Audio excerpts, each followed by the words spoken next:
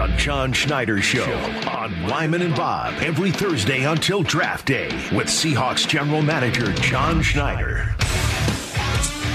It's the moment you've all been waiting for. It went so well the first time we said we should do it again. Let's do it the following week. And by God, he said, yeah, let's do it. The one, the only John Schneider, Seahawks GM, is here with us live from the Virginia Mason Athletic Center. How are you, man? Good. Tired? Good. We just got done with meetings today. So, college guys got out of here today. And it seems like we were just here, right? So yeah. You said 7 to 7 to me at one point? Like, is it 7 a.m. to 7 we p.m.? started going later into the evening so the guys can get home quicker because we're starting, the combine's longer now. So, it's a full week so the guys can get home for the weekend, spend time with their families. There's that storm in the Midwest, too, so we're trying to get those guys home and give them a little downtime before we go to the combine and then right into all the off-season pro days and everything.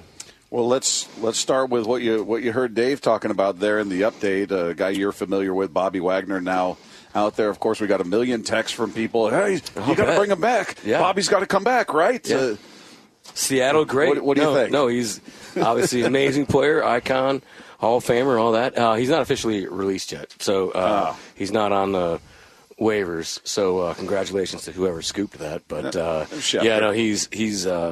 he's technically still on their roster, and so we won't be able to speak to his agent for a minute or two, which is actually himself. So. Yeah.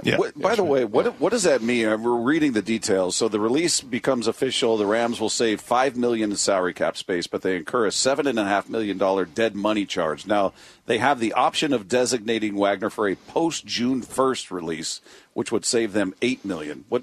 Yeah, I don't want to get into his specific stuff. Well, I mean, just that terminology. Yeah, so we used to have post June 1st releases, and that basically doesn't get that doesn't count in your cap this year. It gets pushed into 2024. So that's what they're doing. Now you can designate it early. You can say, hey, this player we're designating, we're going to cut. We don't have to hold him on our roster. You don't have to have, because he would count on their 90-man roster with the old rules until June 1st. Now you can designate a player and say, hey, he's going to be a June 1st guy. He's off our roster.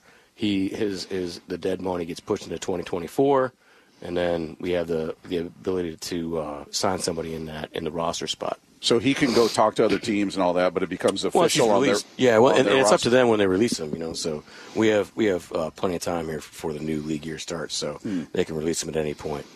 So you guys are heading to the Combine next week. The Indy Combine. Yeah, it's kind of that's the Catalina wine mixer. It is a mixer, that's for sure. Yeah, those are late. Those are long weeks. So where are you? We've been kind of going chronologically, up to the draft when we have our last show. Yeah. So where are you right now? You mentioned the meetings that you're having. Yeah. You signed a couple of players. Yeah. So. Well, there's a lot of questions there, Dave. Can I go one at a time? Or? Yeah, let's go with. They told us not to ask double-barreled questions, and I just ignore that. Yeah. I ignore it. No, we just got through about 1,150 players in the last, 10, 12 days. So now we've dwindled that down to, let's call it 300 in vague terms on our front board, which is 1 through 7. We'll go to the Combine. We'll have all the medicals, all the psychological testing, all the workouts, all that kind of stuff. We'll get all of our questions answered, as many as we possibly can at the Combine, and then that'll come down to 220-ish, 250. It depends on the quality of the year, or the quality of the class every year. Last time we talked last week, I was talking about you have to evaluate the classes and everything. So this looks like a solid class, good depth. But so we got through that process. I was just thinking about it yesterday. Somebody asked me, like, well, how many? I think it's my 30th now. So, I'm thinking about, I tried counting up how many days, whether that was just, doing advanced scouting when I was with the Packers, or, how many days that is in the city of Indianapolis, right? So, I think it's close to, a year, Wow. So, yeah. You're a part-time resident. Yeah, I know, I've been, paid tax in the state of Indiana, so. Hey, when you guys do those interviews there. Yeah.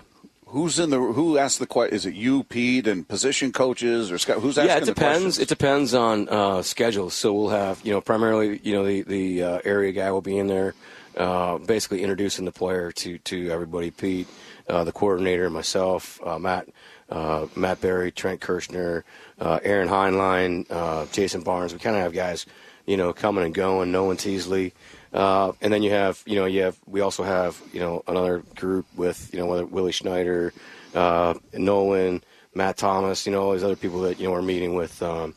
We're meeting with a lot of agents and to discussing our players and trying to figure out what the lay of the land looks like. I meet with a ton of general managers down there, so it's really fluid. We get done.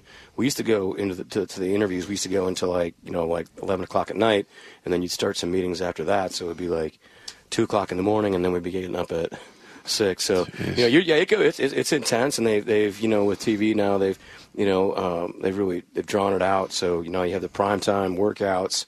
So we have interviews with these guys at 8 o'clock in the morning. Start at 8 o'clock in the morning. We go like Monday and Tuesday, I think, in the evening, and then then we do it in the mornings and try to knock it out there. But like I've told you guys before, the physicals are huge, the psychological testing, the interviews, and then trying to get as many questions as we possibly can, questions as we have on these guys answered as we head into the spring, so we can kind of keep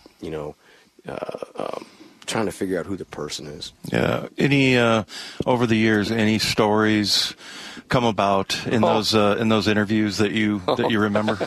I have. We could do this all day if you guys want. I really I have. My very first combine was. Like I said, 30 years ago, and it's actually a train station, an old train station where the players stay. And so I was like I think I was an intern at the time, or just becoming on full time. And no, I think I was still an intern at the time. And so they put me up in one of these. It was actually like a train car that they made into a hotel room where a bunch of the players stay and everything. And they had an extra one, so that's where I stayed. And I had to be in the 10s on the 10-yard line, timing at, say, let's call it 9 o'clock in the morning or something like that. And I set the alarm and everything in this room. We had our flip phones, I think, or the big bomber phones from the TV or whatever. Sure, like a brick. Like you're calling in the fighter planes or whatever. And I don't even know if they had watch or clocks on them or whatever. And I set the alarm, and I wake up and go in the bathroom, and there's another clock in there, and it's like I'm like 45 minutes late. I'm like, holy smokes, I'm fired. So I'm thinking to myself, okay, I'm putting my contacts in, and I'm like, all right, well, I can go back. I could definitely. I think my high school would hire me as the head coach. I think I'd have a shot to be that. Could be the coordinator for sure. I'd be the head coach in about a year. I'm thinking of all these things I'm going to do. I'm just going to go straight to the airport, and I'm like, you know what? I'll just grab my backpack and just go over there and see what happens and see what's going on and see if I can just kind of like BS my way into this thing. You've been there the whole time. Yeah. And I walked out of the hotel, and I'll never forget, there's a big Catholic church with a big clock there, and it said 10 to 9, and I'm thinking, holy smokes! And so the clock in the room was wrong, so I just haul butt, went in there, sat down, and like nothing ever happened. You were early. Yeah, I was 10 minutes early. You kidding me? Yeah. You're talking about the questions in the room, though? That was your first year. That was my first year. Yeah, I was fired. Yeah. I was fired before I even walked into the RCA Dome. I like that you're thinking about your future as a high school football coach. I could be a coordinator. I could do that. I could do that for sure. Yeah. Maybe I can be the head coach. But asking the questions is what you're... some of the players, like some of the questions or answers that you get. Yeah, so... there was a period there where I was kind of the youngest guy in the room. So whenever we had to ask, the tough, dating questions or drug questions or failed drug tests and all that, we were interviewing. We were in Green Bay at the time, and we're interviewing. And there's 10 of us packed in this room. This poor dude sitting in there, and so I'm asking him all these questions, and he ended up failing a drug test, had to leave a really good school, goes to another school, has to sit a whole year, and he's doing great, and then fails another drug test in August, so he can't play until like halfway through the season or something like that. So he misses a ton of time.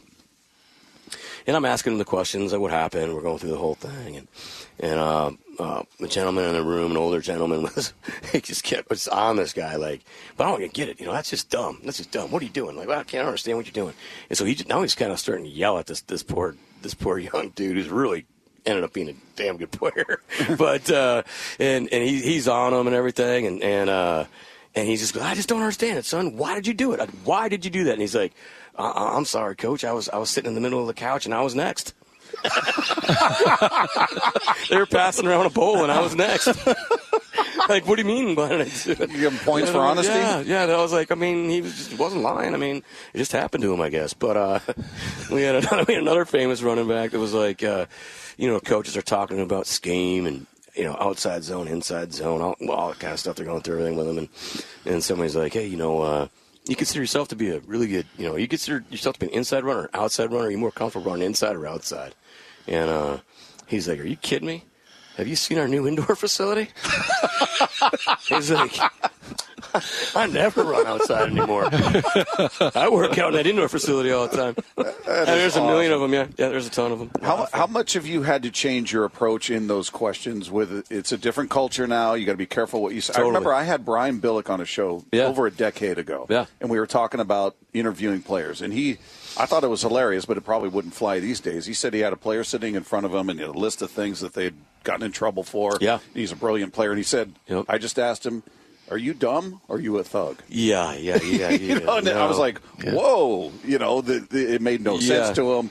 But these days you've got to be much more careful. So is that something you guys talk about going in? Like, definitely. All right, we want to know this, but you got to ask it in this way, or Matt Berry, does a great job of we have there's what politically correct questions you can answer and everything.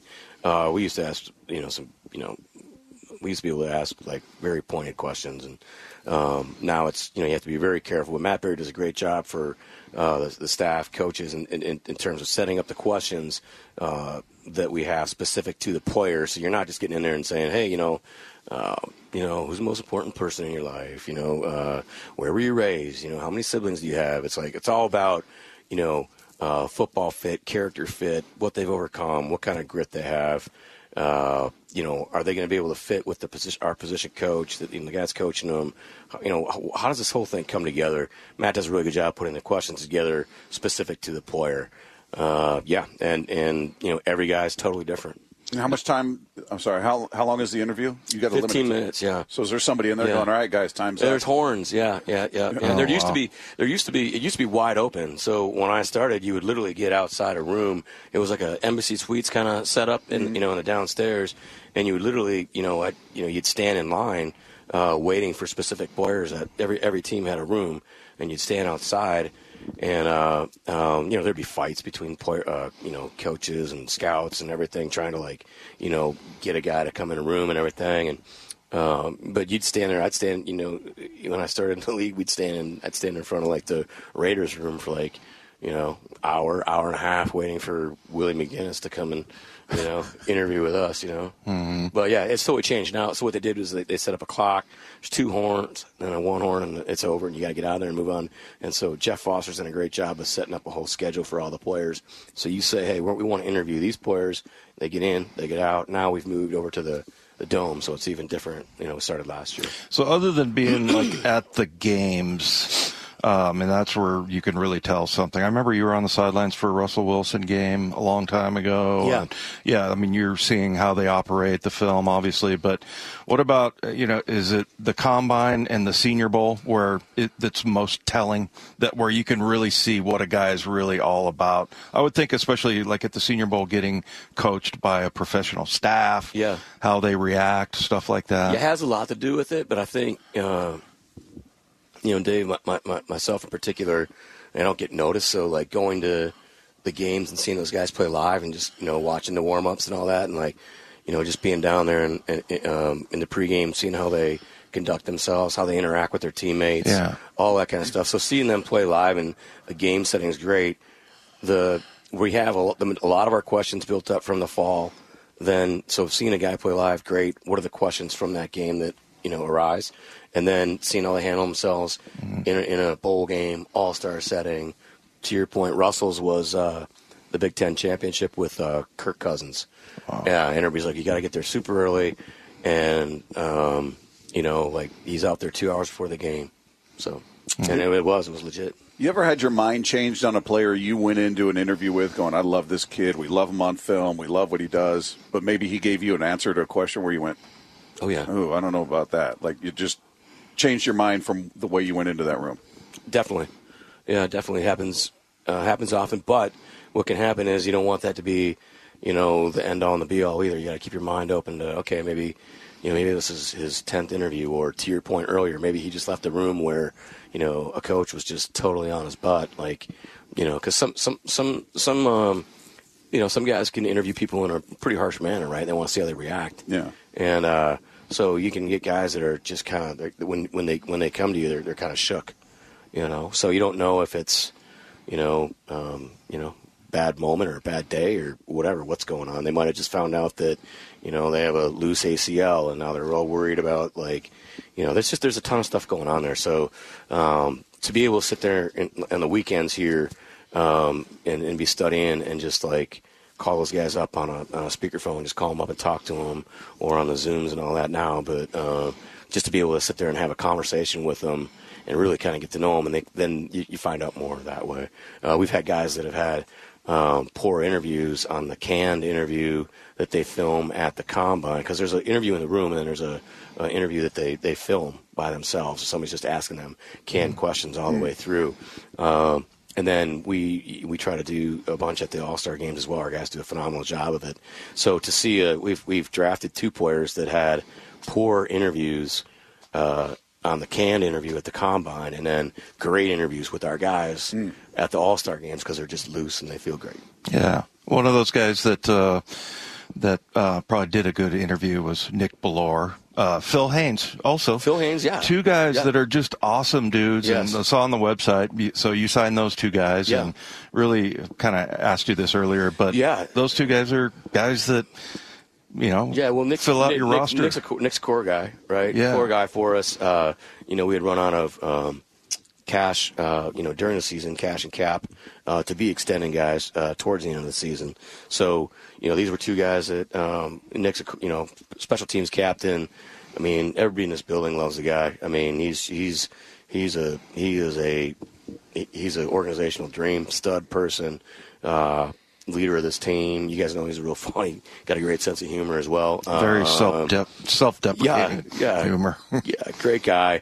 So obviously he was a guy that we really wanted to get done early to let the other people know in our team building process, whether it's our own guys or guys around the league, because he's so well respected that, hey, this is our core guy. We got him back.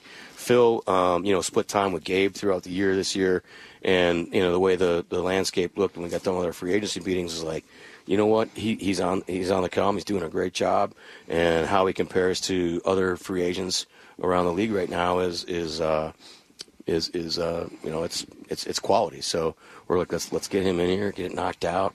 Have a strong foundation on the offensive line, and check that off the box. And he was so excited too. So he flew in here all the way, from Texas with his suit on. I saw that. Yeah, put a suit on. Yeah, very cool. Nice. Like, come on, Phil. Like, wear a sweatsuit and then throw your suit on when you get here. I flew all the way from. Wore that on the plane. Yeah. Well, I love that he felt that's like part of the interview process too, right? Like, really, you're gonna wear a suit all the way here? Yeah, but that's pretty awesome. No, he's taking it very, very seriously. Yeah. Hey, did you watch the NBA All-Star game with tight hands and sweat, beads of sweat, because you saw DK going up to pack it, or did you? Yeah, I didn't know if it was real at first. We had just got done with meetings, and we took a couple guys across the street to grab a beer before everybody went back to the hotel room, and I saw him running around. I was like, holy smokes!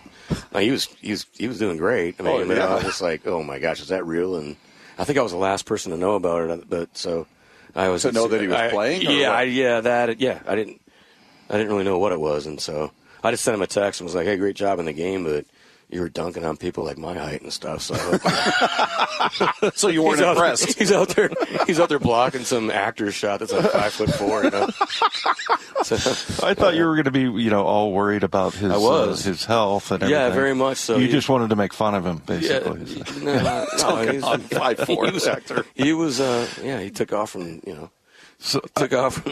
I could imagine a couple times, and I'm just thinking to myself, holy cow, I got to get home and go to bed. Yeah, I can imagine Pete probably likes that kind of Pete stuff. Pete loves the competition. You kidding me? Yeah. Yeah, no, we're different. But you're sitting there wringing your hands like he might twist an ankle. Very different that way, yeah.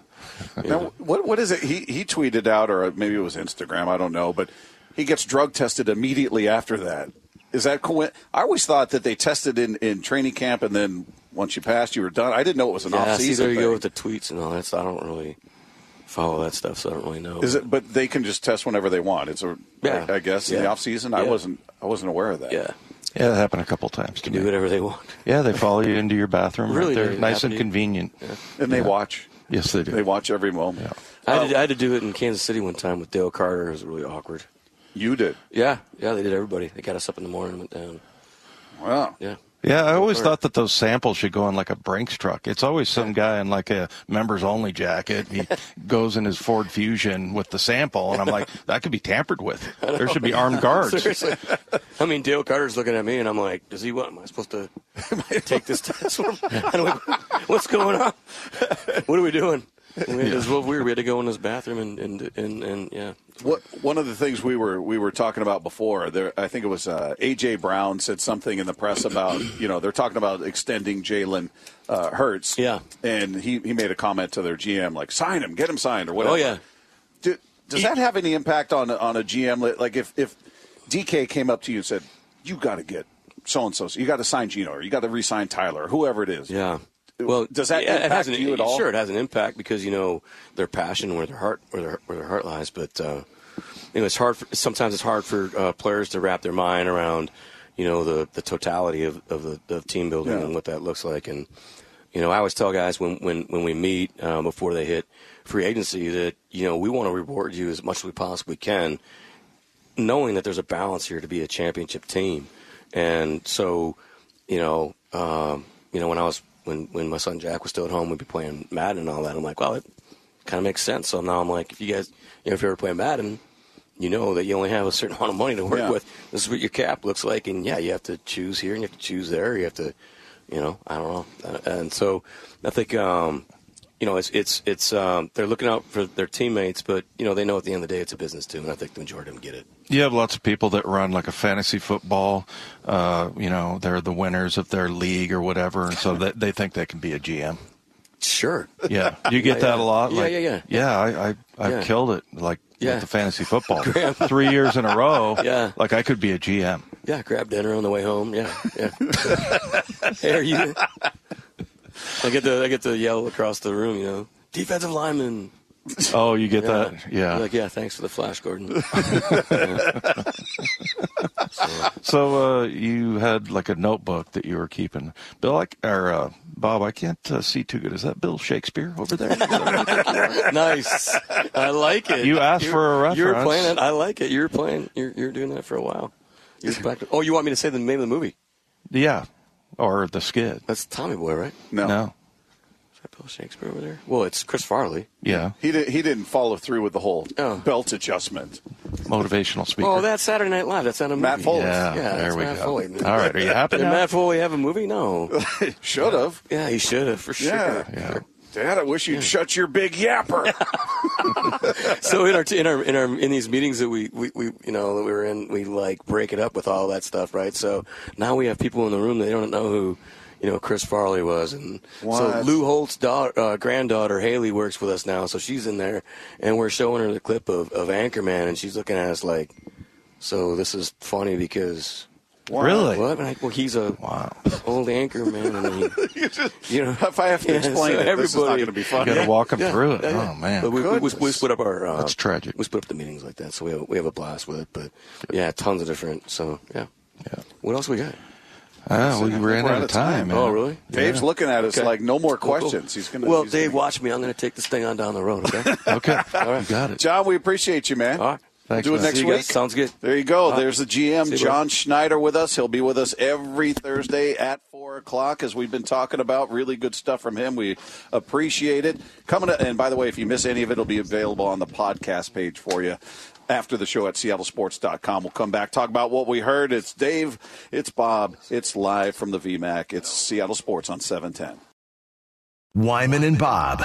Powered through the Alaska Airlines Studio. On Seattle Sports and the Seattle Sports app. Of course. He knows everything. Knows everything, Dave. If you text in and you've been reading PFF and believe everything. That doesn't carry a lot of weight with you. Well, let's just wait till tomorrow for mean texts. Yeah. I'll start. You'll send in your own mean text? Yeah. Okay. Somebody was sitting on a couch, and it was their turn. Yeah. Good stuff from John Schneider. In case you guys are just joining us now, it is Wyman and Bob live from the Virginia Mason Athletic Center, Seattle Sports on 710.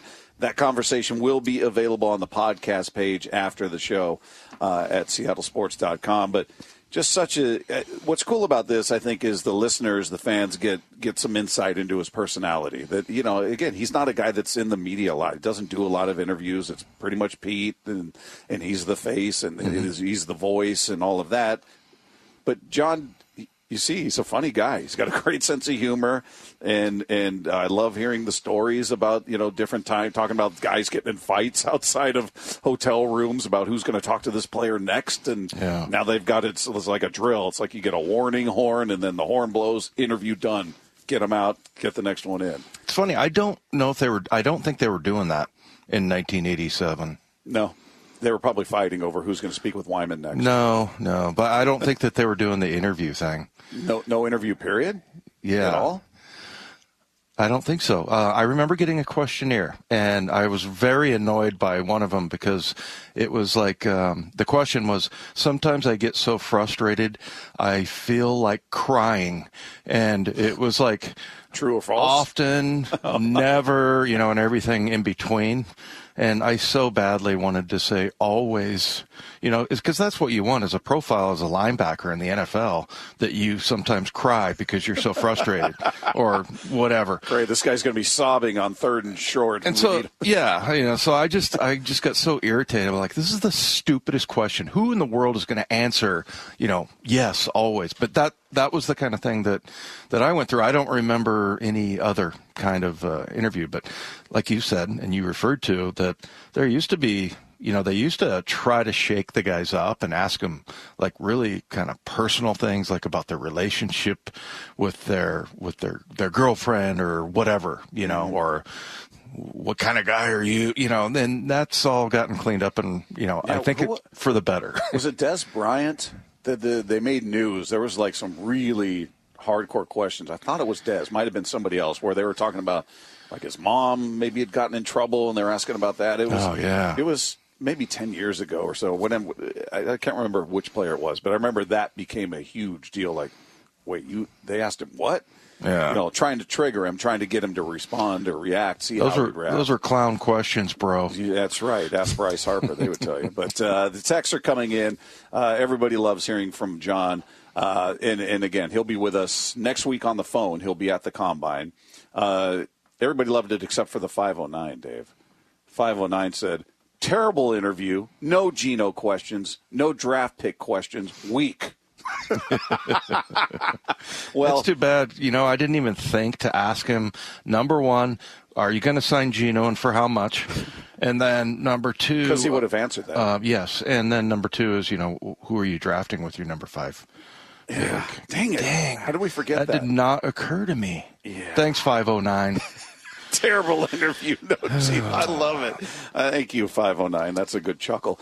We asked about Geno last week. There's only so much they can say. He's not going to talk about. They've said they obviously are working to get something done. We'll see if it happens. They're not going to tell us how much they're going to pay him. They're not going to tell us who they're drafting. So we're kind of doing a build up to the Combine. We're kind of going timeline wise. Just his time as a GM, how it's changed, what they ask, how the process, taking people behind the scenes, the process of.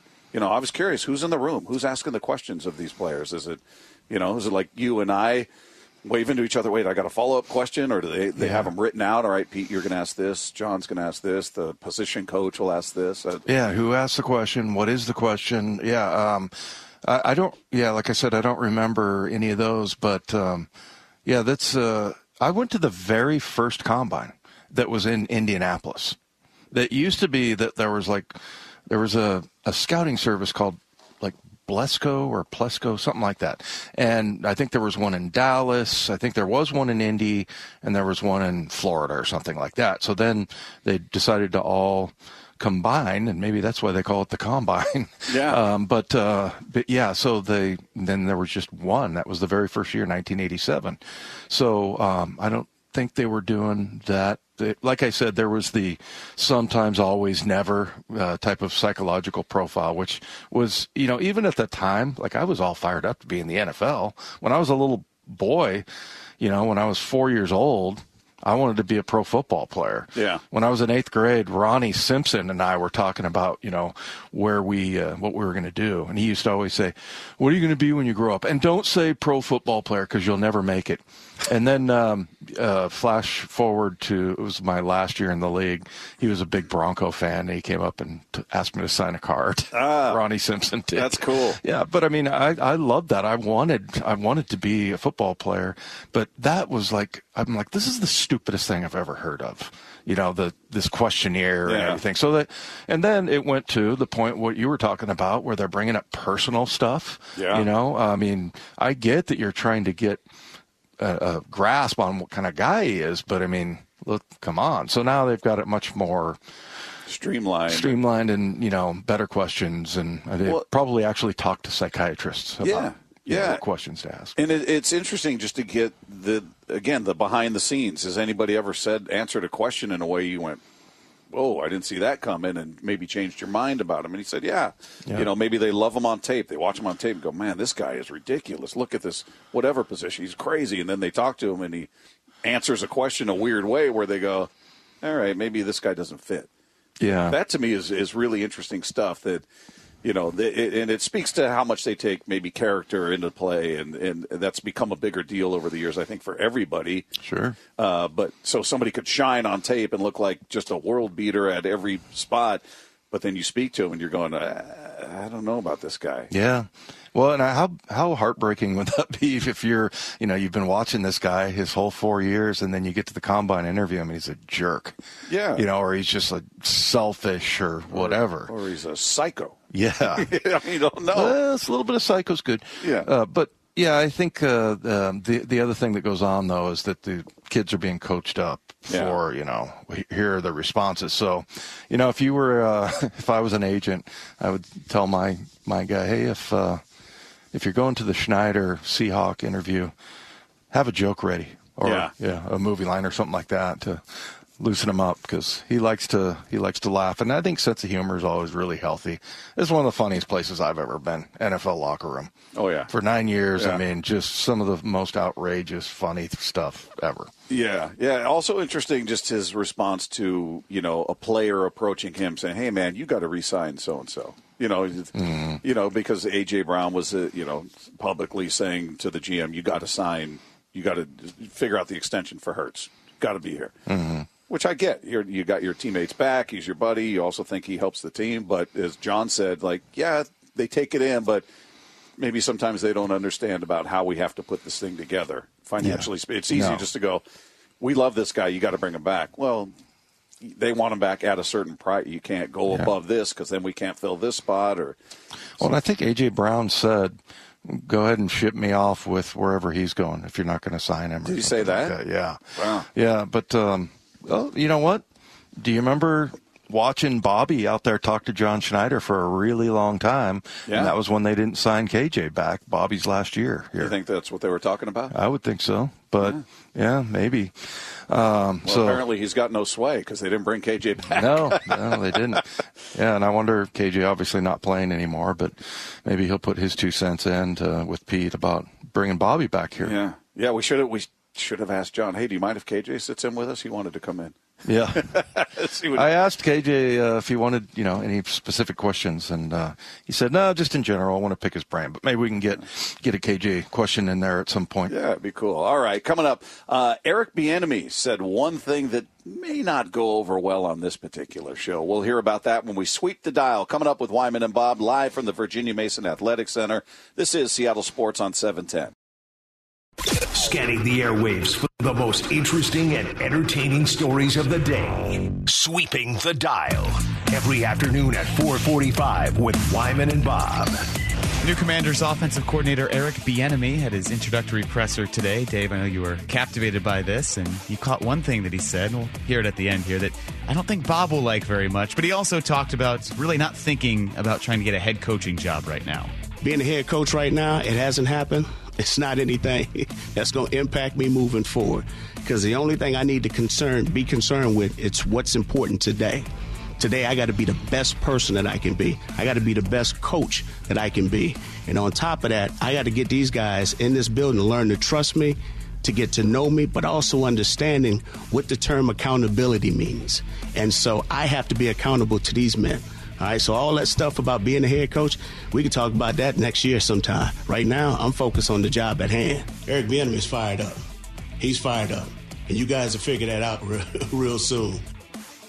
No. Yes, Bob. No. Yes, Bob. He had me up until that part. I'm like, I like it. I like it. Things, I like it. No, third person. Nobody. It doesn't work for anybody. It's not a good thing. He did it in another sentence twice, actually. But you know what? The last time I'd heard him speak was him screaming probably at me on the field in 1994 when he played for the Chargers. He was a very feisty dude and always, getting in little fights and stuff like that. But I was very impressed by what he said. Yeah, everything up until the third person part was I'm on board. Sign me up. Well, and then him and MJD, I guess, were going back and forth about they had been teammates at one point. Maurice Jones-Drew, and so he said, "Hey, give him a message that he looks a little wide these days," and was talking about his weight. Talking about Drew? Yeah, he was saying that to the host of the NFL Network, and then whoever the host was like, "Yeah, he told me to give you a message, and I can't say anything on the air." And they were laughing about it and everything. So obviously, he's really good friends. He came off as a really nice guy, but I thought he answered that question really well. Yeah. That, like, look, I'm not trying to be a head coach right now. I'm trying to be the new offensive coordinator here. He's got I think he has the tag of assistant head coach. Yeah. So, but, he's very focused on, like he said, where my feet are at. He kept saying that, which is a saying about be where you're at, And, I was very impressed, and I'll be rooting for him, honestly, because, I thought it was kind of a turnaround from what my perception of him was. And, we'll see if he's the head coaching variety. Yeah, Bob Stoughton likes him. Sweeping the dial. Our Mariners insider Shannon Dreher reported earlier this morning that Cole Calhoun was in the clubhouse and then clarified that he had been signed to a minor league deal pending a physical. So that happened before Jerry DiPoto was on with Brock and Salk, and Salk asked him what he liked about Cole Calhoun. Cole, well, first of all, you're not going to find a better clubhouse guy than Cole Calhoun. Really fiery. I've had experience with Cole dating back to his minor league years with the Angels and when he first broke in at the big league level. Has a lot of leadership qualities that you look for. He's got energy. He's got passion for it. He's got the right amount of the fiery competitor in him that stands out and really kind of rubs off on the other guys. So that plus a really good defensive outfielder who can really throw that has a history of hitting right-handed pitchers in this league, and he's a guy that I think will benefit with some of the changes in the shifting rules. How tall is Cole Calhoun? Isn't he like 5'9"? I think he's taller than that. Maybe I don't know. It's like I said, our buddy Luke Arkins hit me up on Twitter as soon as this was out there, because I've complained over the years about Cole Calhoun because he was just one of those guys. You bring up Fletcher. In the past, it was Sean Figgins. There are just certain players. Coco Crisp. When the Mariners play him, it doesn't matter what kind of season that player is having prior to that meeting. They could be. I remember Cole Calhoun being sent down to the minors, being brought up, and he'd been struggling since he was hitting like $180. But what does he do in the 3-game series against the Mariners? He comes up with a crucial single, or he hits a crucial home run, or makes this game-saving catch. He had a knack for coming up with the most ill-timed great moment for him and terrible moment for the Mariners. Yeah. And it drove me nuts. He owes Seager a home run that he stole one time down in that corner down in L.A. He was playing right field. Yeah, I remember that. Just had a knack. Yeah, now they need to go and sign Fletcher, and then just put him on, the DL or whatever. But that's interesting. We'll get to know him. I mean, hopefully we'll get a chance to talk to him, and we can tell him how much we hate him. Oh, I would tell him, yeah. That'll be an icebreaker. Dude, I sports hated you, which I think most athletes would take as a compliment because Absolutely. that means they're doing something good that's hurting your team. Yeah, well, and the other thing, I can't pull up Pro Baseball reference right now, but I remember looking at the splits, like, has he really had that much success against the Mariners? And I don't remember it being, like, overwhelming, but there were moments. They were ill-timed. Like you said, yeah, just crucial. Sweeping the dial. It certainly seems like Lamar Jackson will be on the Ravens next year, but ESPN's Jeff Darlington was outlining why it could be a very contentious relationship moving forward after something gets done. With Lamar Jackson, I think there is going to be a lot of drama in the coming weeks, if not months, especially if they put the non-exclusive tag on him. Ultimately, whatever tag they put on him, all the talk that we have about the different tags and what it means, the end goal here is still to get Lamar on a long-term deal. That list, he was pretty high on the list you sent, Number the 32 6. quarterbacks. Yeah, and I just remember, it wasn't that long ago. He was in his prime. So, yeah, that's for the Ravens. I don't know. Do you think John Harbaugh, maybe behind the scenes, is kind of like his brother? Maybe a little irritating to players. He just wears you out after a while. I don't know. He doesn't seem as obnoxious as his brother, but maybe he is. I don't know. This is such a weird story because, remember, he missed a bunch of time because of an injury, and there was some implying he could have come back, but he was worried about his finances. And what was it, Sammy Watkins, I think? Was it Lefko that was saying something about him not being out there? And, yeah, it just seems like it's been a little dicey. I'll say that. And that doesn't mean they're not going to get something figured out. And they may very well tag him just to buy time and make it punitive for another team to come in there and try to swoop him out of there. They're going to have to surrender draft picks in that case. Yeah. But that allows them time to hammer out a long-term deal.